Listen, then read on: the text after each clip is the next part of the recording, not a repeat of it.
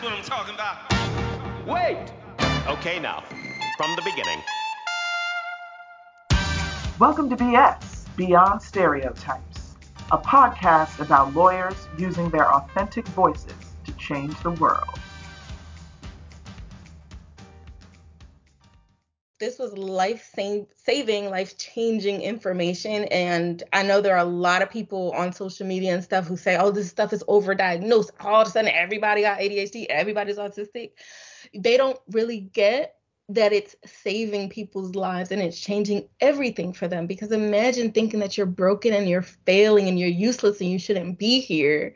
Right. And figuring out, oh, I'm exactly how I'm supposed to be, and I can make a life that works and feels good, and I can thrive exactly how I am.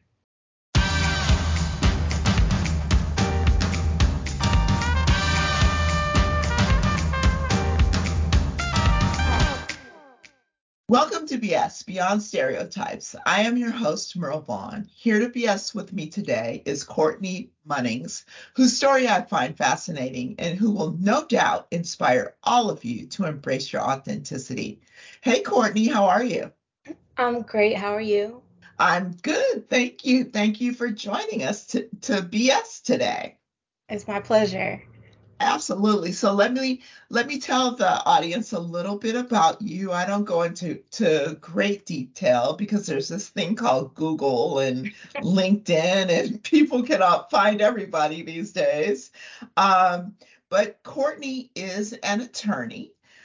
She describes herself as autistic, a neurodiverse advocate, a speaker, a certified life coach, and she's been a makeup artist, which I find very interesting. Courtney currently is employed with Diversity Lab. She's been there for about a year, where she specializes in the work that they do for the Mansfield rule, and we'll get into that in more detail later. He previously was a practicing attorney and associate at Pepper Hamilton, also known as now Troutman Pepper, for about 8 years or so in their trial and dispute group. Courtney received her BA at Temple University and her law degree at Rutgers Law School. Did I leave anything important out, Courtney? No, that's everything. Okay, great. So let's just jump right in. I like to start out by asking folks to share with us, to the extent that you're willing to do so, your story, your personal story, as much as you'd like to, your professional story, and also a little bit about who has been influential in your personal and professional journey. Okay, so me as a person, I'm from Springfield, Massachusetts, which is the home of basketball. Okay. I always say that I recently learned I was autistic, but something that many autistic people do apparently is script. And so I learned, actually, someone said, whenever you introduce yourself, you say you're from the home of basketball. And I was just like, what? So yes, I think that started when I moved away to go to college at Temple. I told everybody I was from the home of basketball. So I'm really proud of that, I guess. It's part of my script. So that's me. I went to Temple when I was 18 and I thought I was going to be a dentist or an oral surgeon. Apparently, I was not. That was not for me. Not meant to be. No, it was not in the cards for me. I didn't know at the time that I was dyslexic. I had all of these things going on with me. I struggled. I struggled really badly. I kept on trying, though. I ended up spending 6 years in undergrad doing every single summer session. Mm-hmm. I took Calculus 3 so many times. I took it so many times that the third time or so that I failed it, they changed the policy. So if you fail Calc 3, you got to go back and do 1 and 2 again. And so I spent years trying to pass the math prerequisites so I can get to the more advanced sciences so I can go be a dentist or an oral surgeon. And then maybe I think it was my 4th year in, my mom called and she was just like, look, it's possible that you might not become a dentist and you should just graduate college. And so I switched my major to Spanish and I graduated and I let that dream go. And I took a year off. I was working all through college. I was working as a makeup artist for MAC and then just on my own doing weddings and photo shoots and things like that. Um, Once I finally graduated college, I ended up just applying, just trying to do something. I didn't, being a makeup artist wasn't great for me because of all of the uncertainty and you're going to a different place every day. And I later learned I really love predictability. Mm-hmm. And so having to show up and meet these new people to do makeup and be in these sketchy places to do makeup for photo shoots and things, it was pretty stressful. And I just wanted a regular job. And so I tried to get into law school and they really, really shocked me by letting me in. Um, but I did get in. I went to Rutgers in Camden, like you said, and it was the best time of my life. I felt so empowered. I took a lot of classes that were recorded. I still didn't know at the time I was dyslexic, but I took classes that were recorded and I would just take notes, verbatim notes, and just keep replaying until I got every single word that the professor said. Mm-hmm. And that really, really worked for me, and I did well.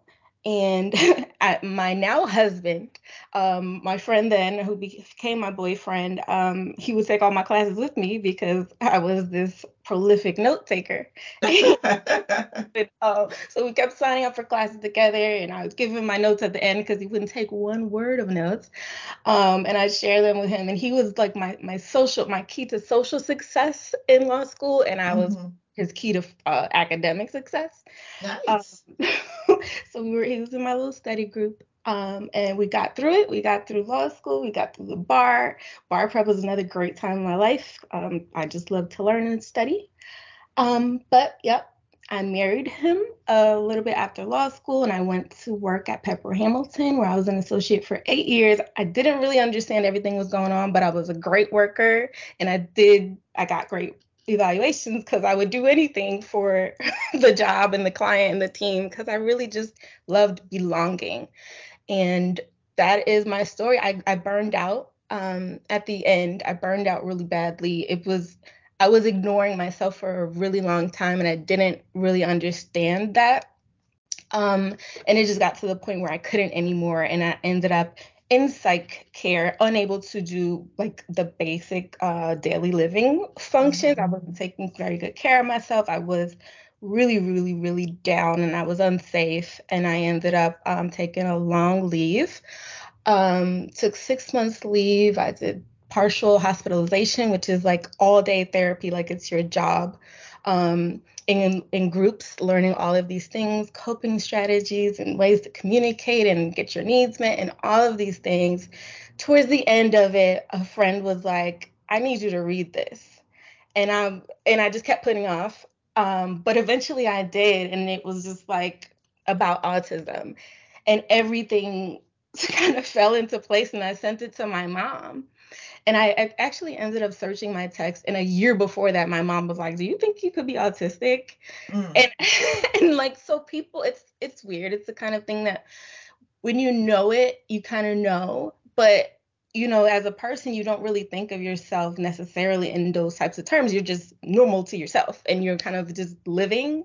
But apparently, all of this time, I have been kind of compensating for my differences and just fitting in anyway and doing whatever it took to meet everybody else's schedules and needs and expectations and looking and sounding a certain way, but really bending myself in a way that was detrimental. And now I'm recovering. I'm at a great job at Diversity Lab, which much different hours than law firm does, and different expectations, and the people are a little less stressed out because there's less at stake, and they really, really accept and embrace and protect me. Mm-hmm. And I'm recovering from all of those years of ignoring myself to just get the job done.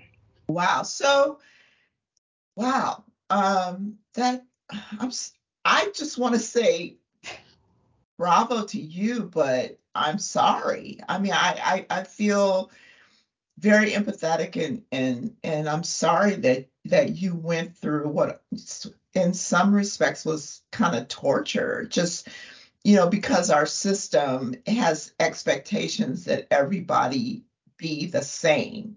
Um, but what I want to understand is at what point, how long ago were you diagnosed as autistic, and how long ago, at what point in this journey did you realize that you were dyslexic?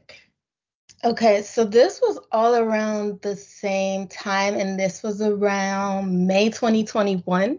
Mm, And before that, around December 2020 is when I just thought it was, normal mental breakdown kind of where everything is bothering me. I'm really sensitive and fragile and stressed out about the smallest things. My phone could chime and I'm nervous about what I'm missing or didn't do, or, I just thought it was just a kind of a temporary issue, but mhm, I didn't know that it was kind of the culmination of a lot of things being unmanaged for a very long time.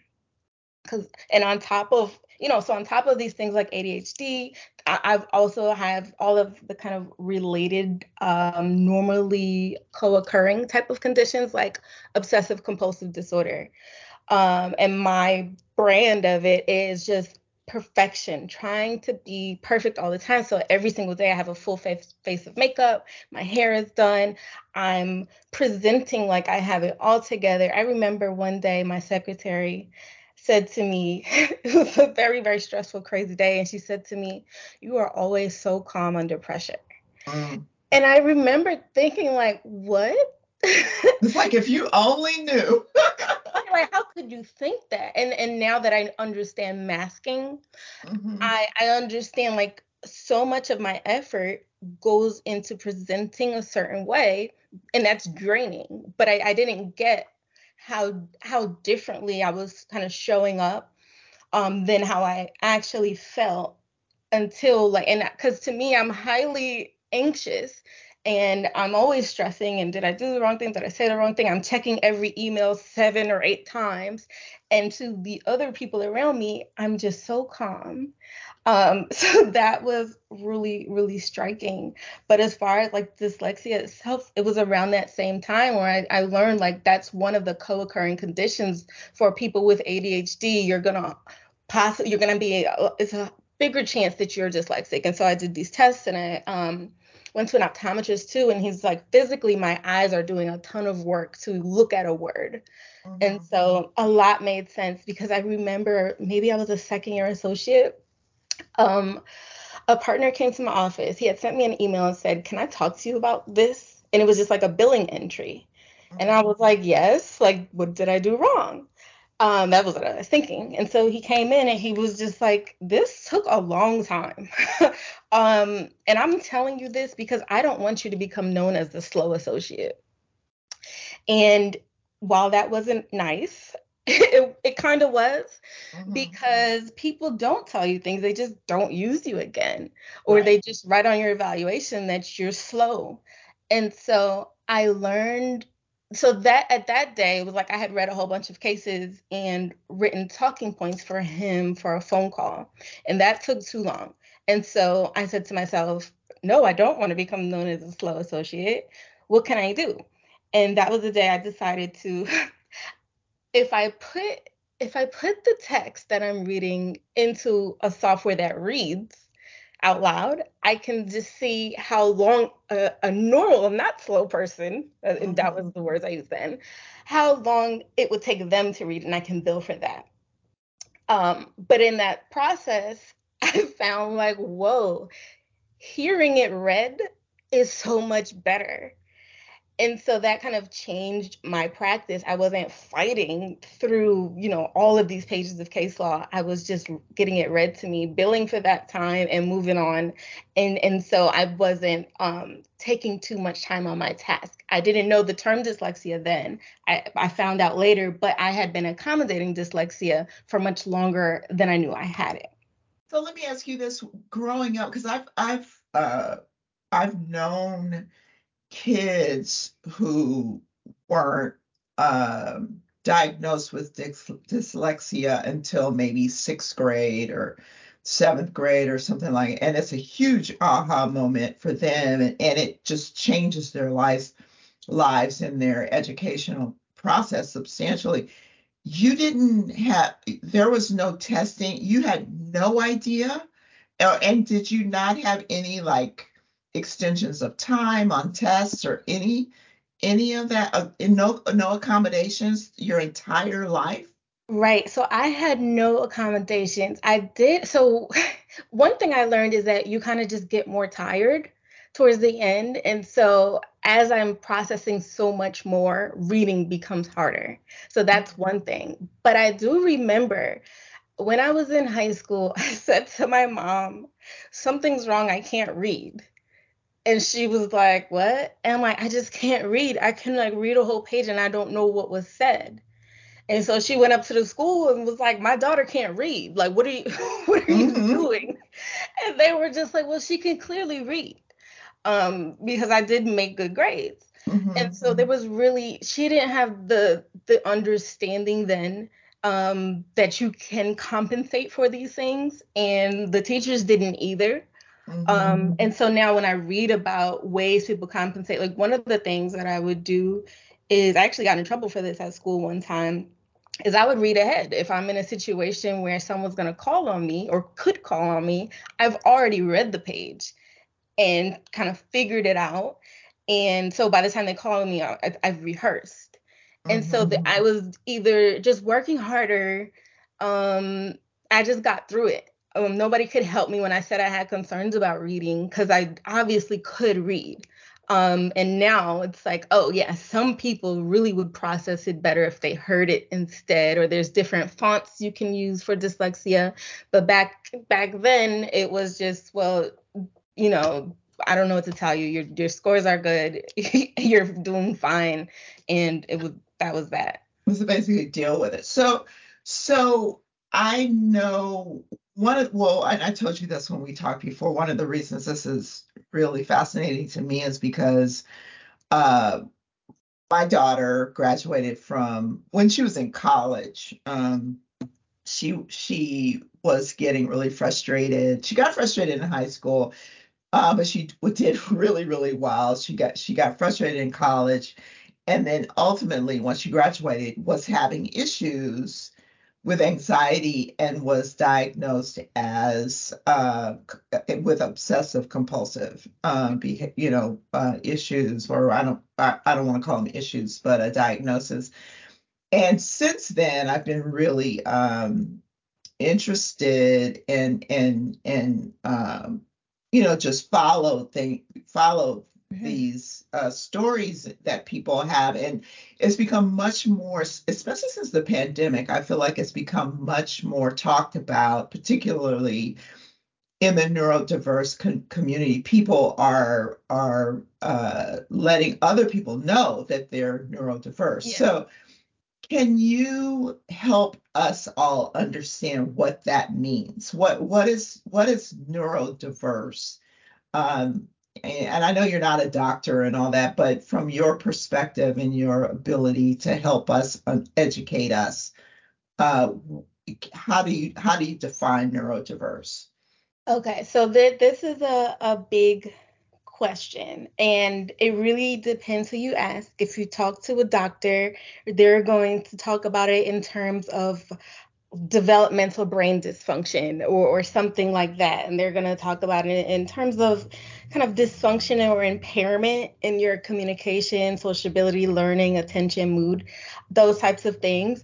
Um, But if you're just talking about it from kind of the neurodiversity standpoint, where there's like a reason for all different types of people to exist, it's just that you may be diverging from the norm in some way, from just a typical standard type of way to be. If anyone is that, you're different, whether it's in the way you behave or the way that you move or the way that you're processing things, you're conforming a little differently to the standard. And it shows up in different ways. And some people, they can kind of report to you that they're experiencing or perceiving things in a different way than it seems like other people are. Mm-hmm. And there are other people who you can see for yourself right away. It's more apparent to you that they're either moving differently or they're communicating differently, or they're socializing much more differently. There are just a lot of ways that you're developing differently that it may stand out to the group. And neurodiversity and celebrating neurodiversity is the idea that everybody gets to be the way that they are. Yep. And they should be included and they should be respected and protected and accommodated where needed. And there's no one way that's better than the other. I love that. I love that. Celebrated. And that's what this podcast really is about, right? And celebrating differences, authenticity, overcoming stereotypes, which you have to do if you're neurodiverse, and let people know about if you're no longer masking, right? Mm-hmm. But talk about intersectionality, girl. I mean, folks can't see you, but you're a beautiful Black woman who is an attorney, who's dyslexic, who's autistic, who's all of these, and successful. I mean, that I can't think of very many more in intersectionality, or much more in intersectionality than that. Right. So thank you. So the thing is, and I was talking about this recently at one of our Mansfield meetings. I I was already a Black woman going into big law. And so part of what they teach you is about how you can't be mysterious and people have to like you and know you and want to include you. And people are going to see your mistakes more. Just because a Black person wrote a product, there's studies that show a Black person writing a brief, people will catch more mistakes. Right. Even the same written product, people will just see more mistakes on it if the person who wrote, if they think wrote it, was Black. And they tell you that like less than 1% of the partners are Black women. And so all I had was all these statistics, and I had all these people calling me the wrong name and confusing me with the other one. And so it was just like, I knew that it was supposed to be harder for me. That's just the way that it was. And then on top of all that, I have these kind of differences in how I socialize and how I'm coming across that I didn't realize at the time were working against me. I don't want to go to mixers. I don't like it. I just don't like it. And so, and I'm not just casually walking into, knocking on somebody's office like, hey, I'm just coming by to shoot the breeze. That's Right. not my personality at all whatsoever. I'm not doing small talk in the hallways. Like, there were a lot of reasons why I was at a disadvantage, just because of what people perceived of me, and then my own skills kind of in mixing and integrating and learning the unwritten rules and just climbing up that way. And so I really, really just had to work very, very, very hard and bill a lot of hours and just do whatever was asked of me and be just liked and loved by everybody, because there were a lot of reasons that had nothing to do with me and my actual work, that I might not have been successful. Right. And so, that is, I've had this conversation with a lot of people, especially when you talk about firms that are requiring associates and other folks to go back to the office. And, I'm sure you've seen the reports or articles by people of color or underrepresented folks who have been thriving in work from home and Zooms and, phone calls and stuff and are happy not to have to worry about the whole water cooler situation, and it's just so interesting because there are a lot of us who are like, you know what? This is better. And I'm not necessarily that person, although I can be that person because because you're Black, you have to code switch so much and it's exhausting. But, it's like what people aren't thinking about is how many people aren't getting spoken to at the water cooler because of who they are, or who are not getting invited to happy hour or not getting invited to things. And so it almost evens the field to be where everybody's at home to a certain extent. What are your thoughts on that? Listen, work from home is one of the best things that ever happened in my professional career. It was aside from even the people, like before I get to the people, it was cold in the office. It was cold. It was bright. It was weird. And I was uncomfortable and I really didn't like it. But when you add the people in, especially after, because I started in Philly and then I moved to another office. So I was the only Black person. I was the only Black lawyer. Um, so it's like, are people looking at me? I got these long braids. My body type is a little different. I don't know if that's okay to say, but there's just like a higher anxiety level of knowing I do not really fit in. And then people don't fully know me. They're not fully comfortable with me. And I don't know how to do a whole lot about that. Because again, I don't know how to talk to you about small talk and the weather. And so I'm not really building up these close relationships. It's just like, you're just people who say hi to me. And I don't know how you feel. And I don't feel fully, a lot of people were very nice, especially when I moved to the smaller office. They were very nice, but they didn't know me. And so I wasn't sure how they were judging me. And it was just another thing to think about. And that takes energy. And so it's so much better being at home. I'm comfortable. I can take a break. And my break doesn't just have to be in another weird cold place where I don't know people. I'm just at home and I'm so productive. I'm not losing 2 hours driving. I am not worrying about things that have nothing to do with my actual job. I'm just being myself. I'm being authentic. I'm being, kind of grounded. And I'm not stressing about the other things that people judge that aren't just my work product. Now, speaking of judged, to have gone into your 20s, really, maybe even longer, without knowing what was going on, once you brought I'm assuming you went to your family and said, "Here's what's going on." Yes. Did they judge you? How did they accept it? It's almost like you were coming out in some ways. Absolutely. So I text my husband, like all this stuff I've been reading, and I'm like, I think I'm autistic. And he's like, I'm processing, but that makes sense. Okay. Okay. And so because it's like, and I'm always so thankful when I talk about how accepting he was. He's a Caribbean man. He's old fashioned. He doesn't believe in a lot of stuff. But he's also the guy who lives with me.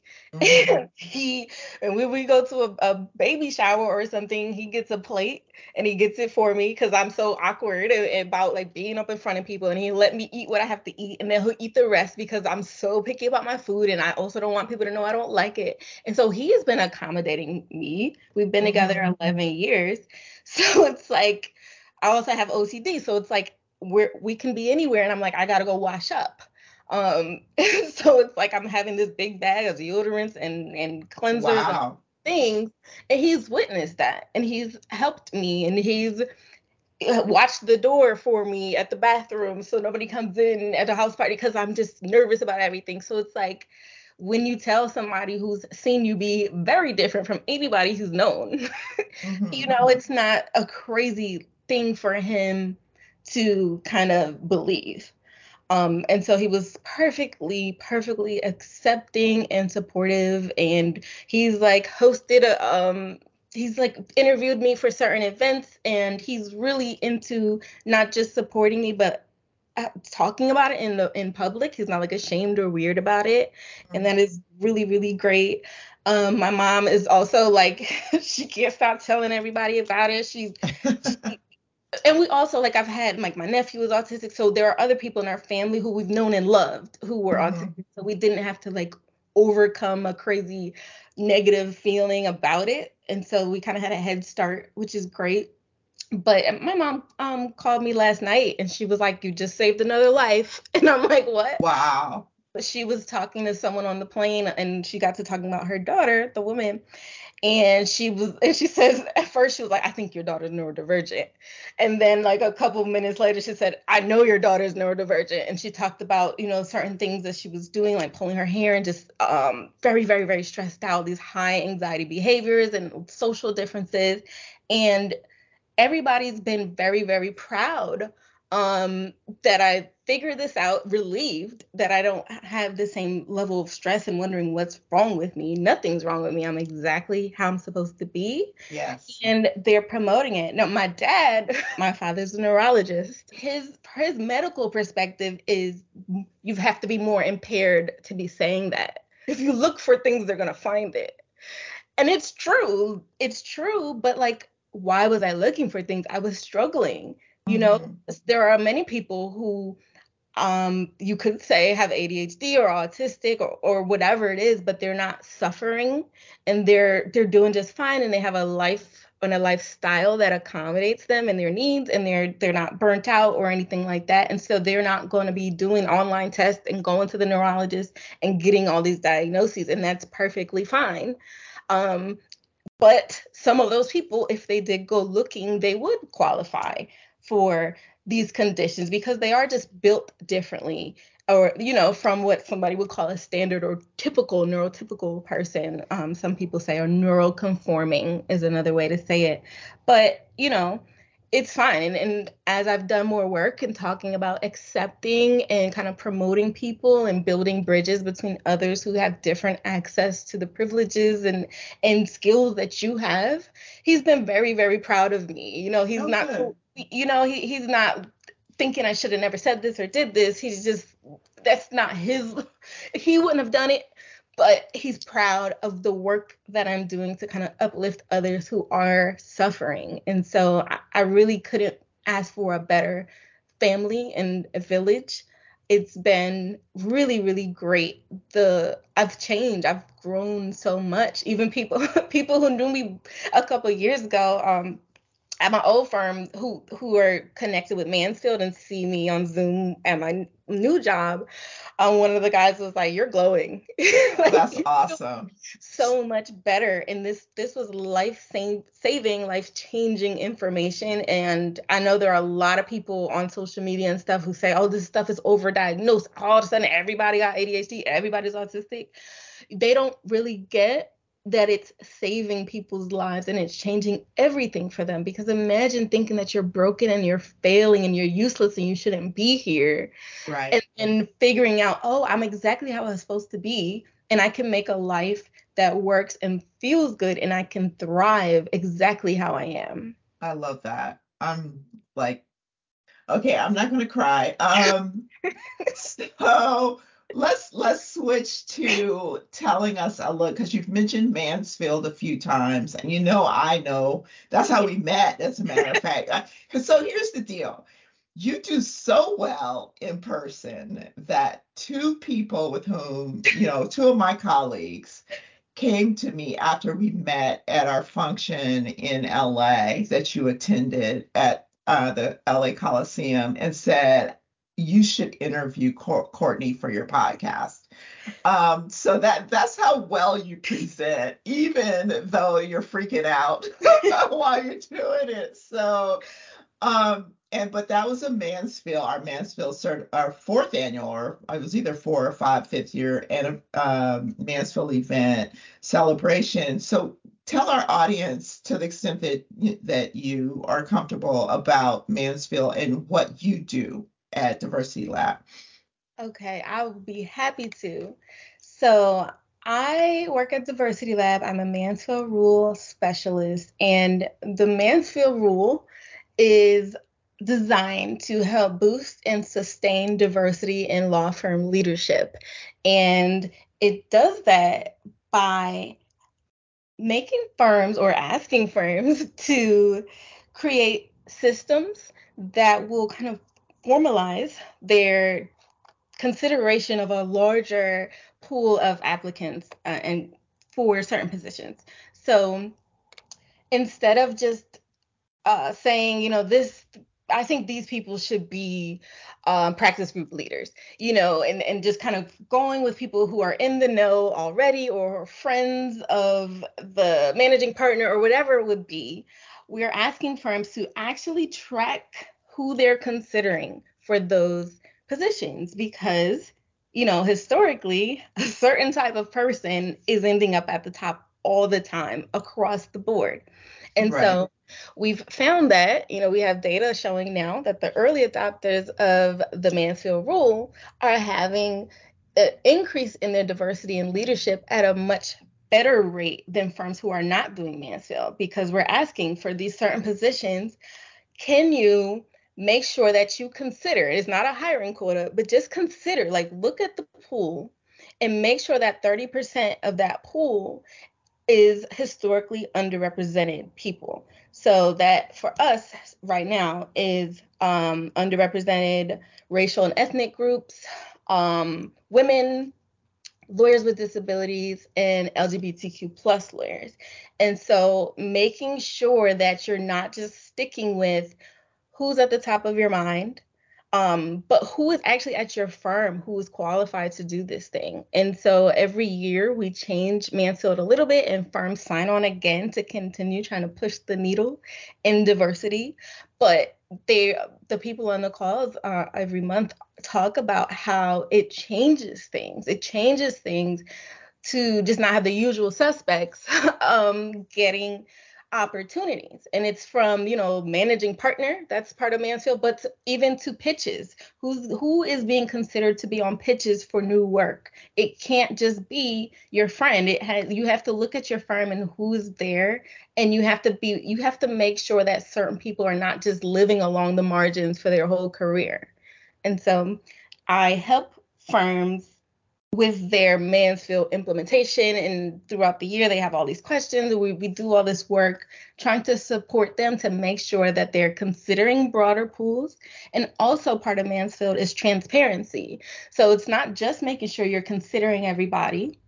We also want the rules to be written down. Associates should know how to become partner. They should know how what is needed to be on the executive committee. What are the skills and what are the responsibilities? So it's not just friends of people who are now on the executive committee. It's everybody at your firm can go on your intranet or wherever you have it and look at what does it take to be in leadership at my firm. And because of Mansfield, we have the numbers on this, that many firms did not make these policies written, let alone accessible. They didn't have them written.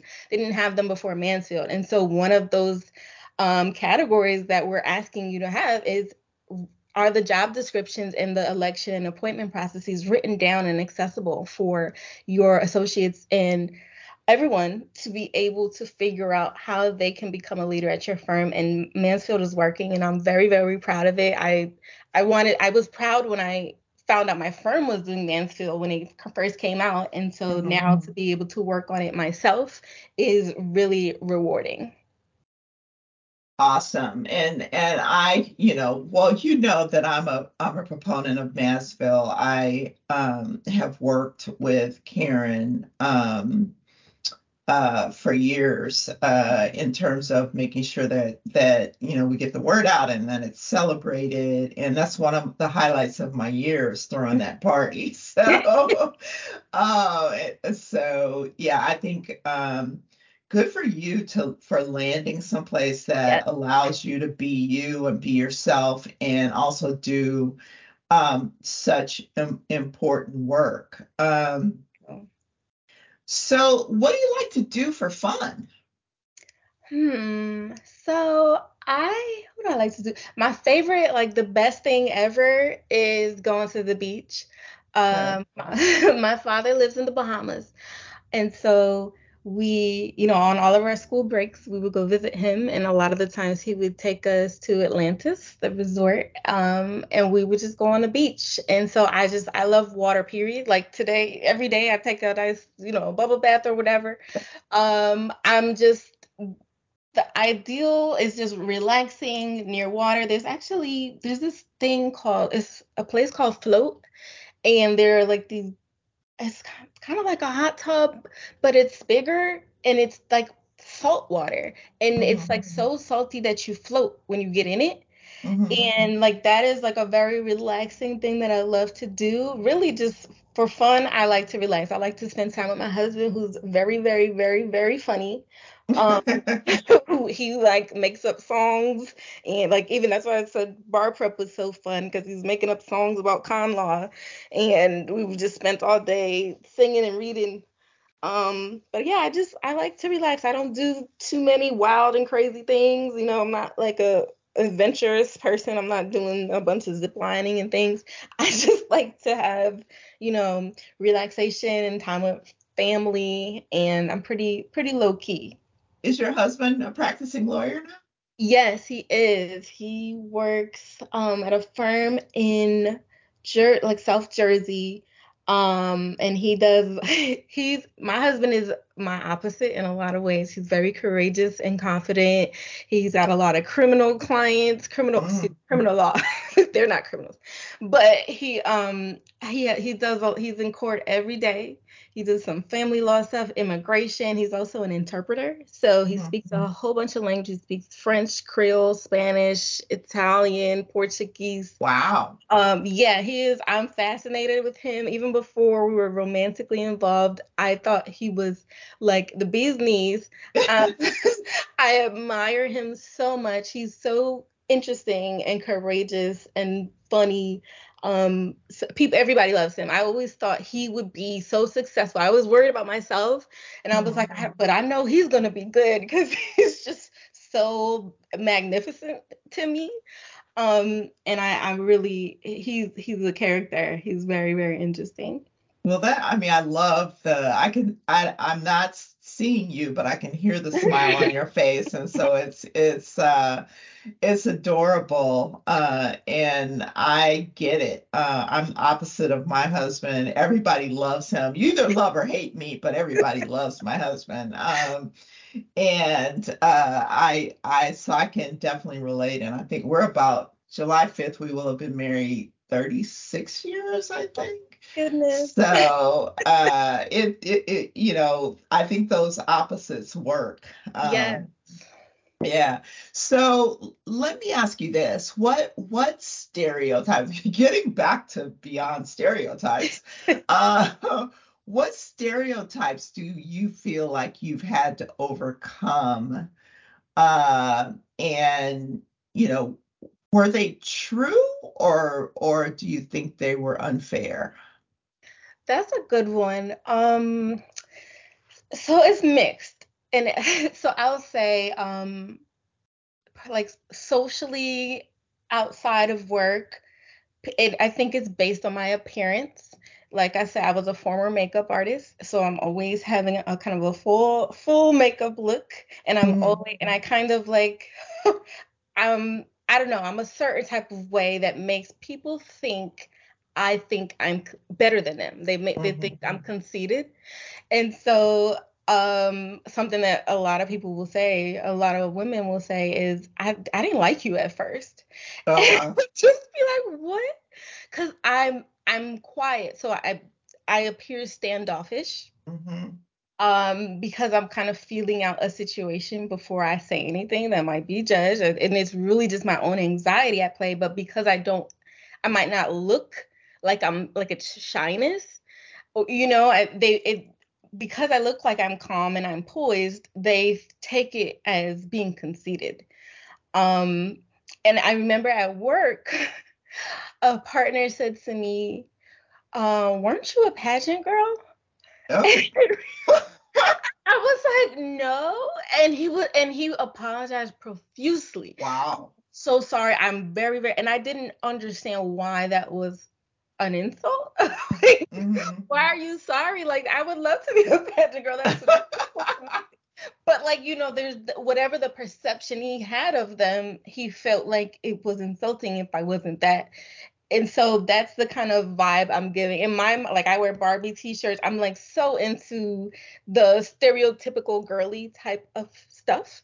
Mm-hmm. And people who look at me think that I'm really kind of poised and more aesthetically focused, and they may think maybe I'm missing something inside it before they get to speak to me. Interesting. So that clearly is not the case, but it is what's interesting is that people, what you don't know about people, what a friend of mine likes to say is what they're carrying around in their backpack, right? It's like you never know what somebody is carrying and how it's affecting them, and whether or not what you see is really what you're going to get. Right. Very much. Yeah, you can't judge me by what you think people who look like me are. I It just doesn't match. People who, and I don't even like saying that, because like what should I be based on how I look? Like, there's no Right. correlation. But it's like people who do that are always wrong. I'm a very loving, compassionate person. I'm just sometimes waiting to feel things out before I say something. And when you fill in the blanks, you're usually going to be wrong. Right. Yep. So we're almost at the end. I could talk to you forever. I would love to talk to you forever, but I'm probably exhausting you. So, Oh, um, what what words of encouragement or advice do you have for others about embracing your authentic self, either personally, professionally, as associates, lawyers, as a Black woman, well, any of those things. I mean, what advice and encouragement would you like to give folks? um, my advice would be, try to consider that the way that you are is the right way to be, and that all of the things that you're trying to become or be more like or do differently, like, maybe you don't have to do all that. You can't sustain a lot of the things that you try to do to be like someone else or to be what you think you're supposed to be. There's a reason that you were built the way that you were, and it's easiest to be what is natural to you. And of course, you can't do a whole bunch of harmful things to other people and expect that to be okay. But as far as who you are and kind of what you like to wear and what you like to eat and where you want to be, like, faking those things, it takes a toll on you, and you really can't keep it up forever. You really can't mask forever. You will burn out. And so just consider that telling the truth about who you are, whether it's what you say or what you do or where you work, all of those things that feel best to you might be the best thing for you to be doing. So, in other words, do you? Exactly. Awesome. Well, Courtney, I mean, I really, really, really want to thank you for being here to BS with me today. It's been enlightening for me. It's been fun for me, and I'm proud of you. I'm very proud of you. Thank So you. thank you for being here. I'm honored to be here. I've listened to several of the other episodes, and I can't believe I will be among those greats. So I appreciate you for even thinking that I should be here, and I look forward to knowing you more in the future. Absolutely. You deserve to be here. So thank you again. And thanks to everyone for listening. And until the next episode, remember that everybody is different and different is good. Hit it! That's what I'm talking about. Wait! Okay, now, from the beginning. We hope you enjoyed the stories shared in today's episode of BS, Beyond Stereotypes. Join us next time when another authentic personality unleashes their uniqueness on the world.